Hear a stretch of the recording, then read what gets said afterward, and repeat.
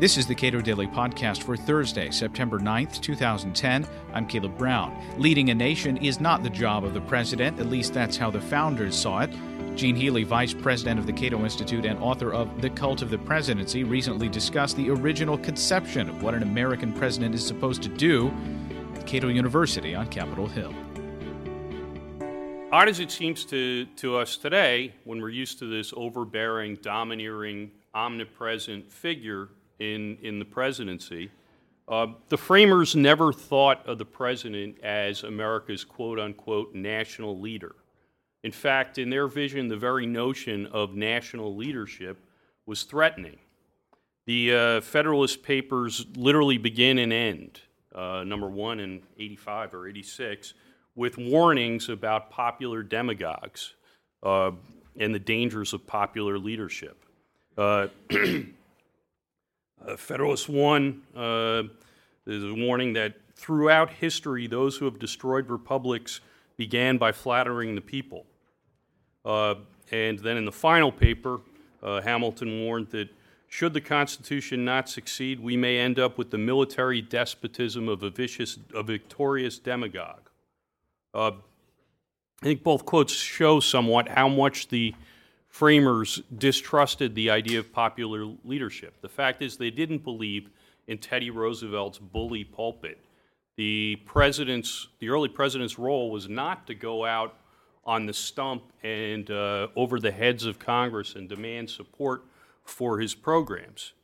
His public role, rather, as described in the Federalist, was much more defensive. It was to resist public pressure and use the power of the veto to keep Congress from doing anything stupid.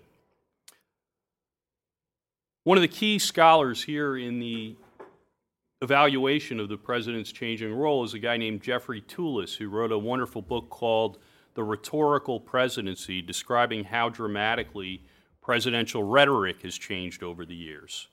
And he tells us that the early presidents gave about 3 public speeches a year, believe it or not. Washington, Adams, Jefferson, Madison, and Lincoln held office for 29 years altogether, yet gave a combined total of only 112 public speeches. In 1993 alone, President Clinton gave over 600. In his third State of the Union, Washington wrote that motives of delicacy had deterred him from, quote, introducing any topic which relates to legislative matters, lest it should be suspected that he wished to influence the question before Congress. But even that amount of deference wasn't enough for Jefferson. Jefferson thought that the practice that Washington and Adams had followed of delivering the State of the Union speech before Congress assembled it smacked of the British King's speech from the throne, and it was anti-Republican in the small r sense. So Jefferson inaugurated a new tradition of delivering the annual message in writing. And for 112 years, the Jeffersonian tradition held until the power-hungry Woodrow Wilson delivered his first State of the Union before Congress. Now, all this goes to say, strange as it is pictured today, that in the early years of the Republic, the norm was mostly that the president was supposed to keep his mouth shut, which is not how presidents see it today. Barack Obama is the omnipresent president. He's over every treadmill every time you go to the gym. 6 months into his presidency, the Politico reported he'd already uttered more than 500,000 words in public. And in his first year in office, he gave 158 interviews and 411 speeches. You know, Hugo Chavez, Venezuela's strongman president, has his own show called Hello, President. It airs every Sunday, but there's no set time limit. It can go on for as long as Chavez feels like talking, which has been up to 8 hours on particular occasions. And he'll go on the show. There's a really good documentary about this on PBS. If any of you get Netflix on demand, you can get this documentary, which is, I believe, called Hello, President. And So Chavez will go on the show for up to 8 hours, singing, insulting his enemies, giving shout-outs to Fidel Castro, and even on one occasion describing this bout of diarrhea that he had while filming the show.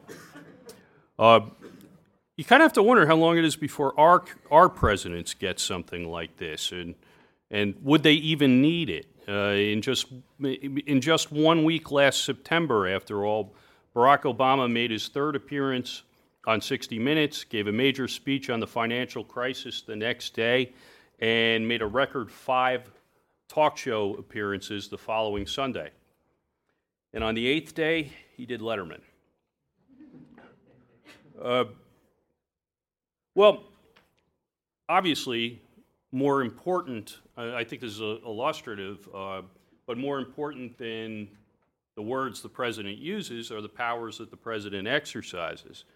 And just as the early president, had a limited public role, he also had very limited powers. He wasn't supposed to be a grand imperial figure. He wasn't supposed to exercise vast unilateral war powers. George Washington didn't go around calling himself everybody's commander-in-chief. Most of the time when he referred to the office he held, he referred to himself as the chief magistrate. Pretty humble title. And he didn't think his authority as commander-in-chief meant he could break whatever laws he liked so long as he did it in the name of national security.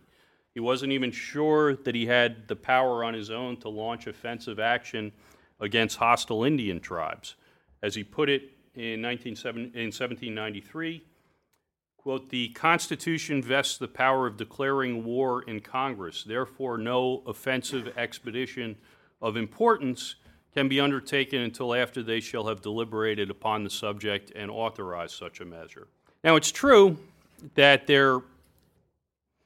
in the 19th century, there were hints of the modern presidency to come. You do see some of the phenomenon that many of us have grown to know and hate in the modern presidency, sort of foreshadowed in 19th century presidents.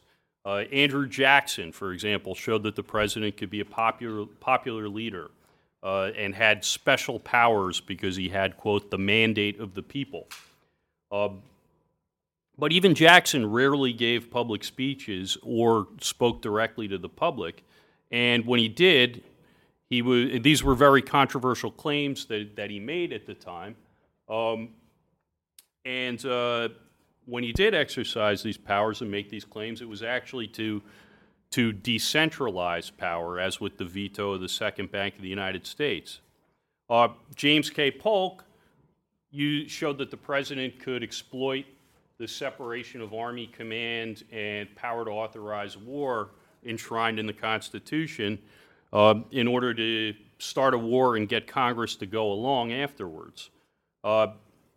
Lincoln, as a young congressman, condemned Polk's war, the Mexican-American War, but later as president, he showed that during the secession crisis that the president could use his war powers to reshape the country, and he used war powers probably as vast as those exercised by George W. Bush.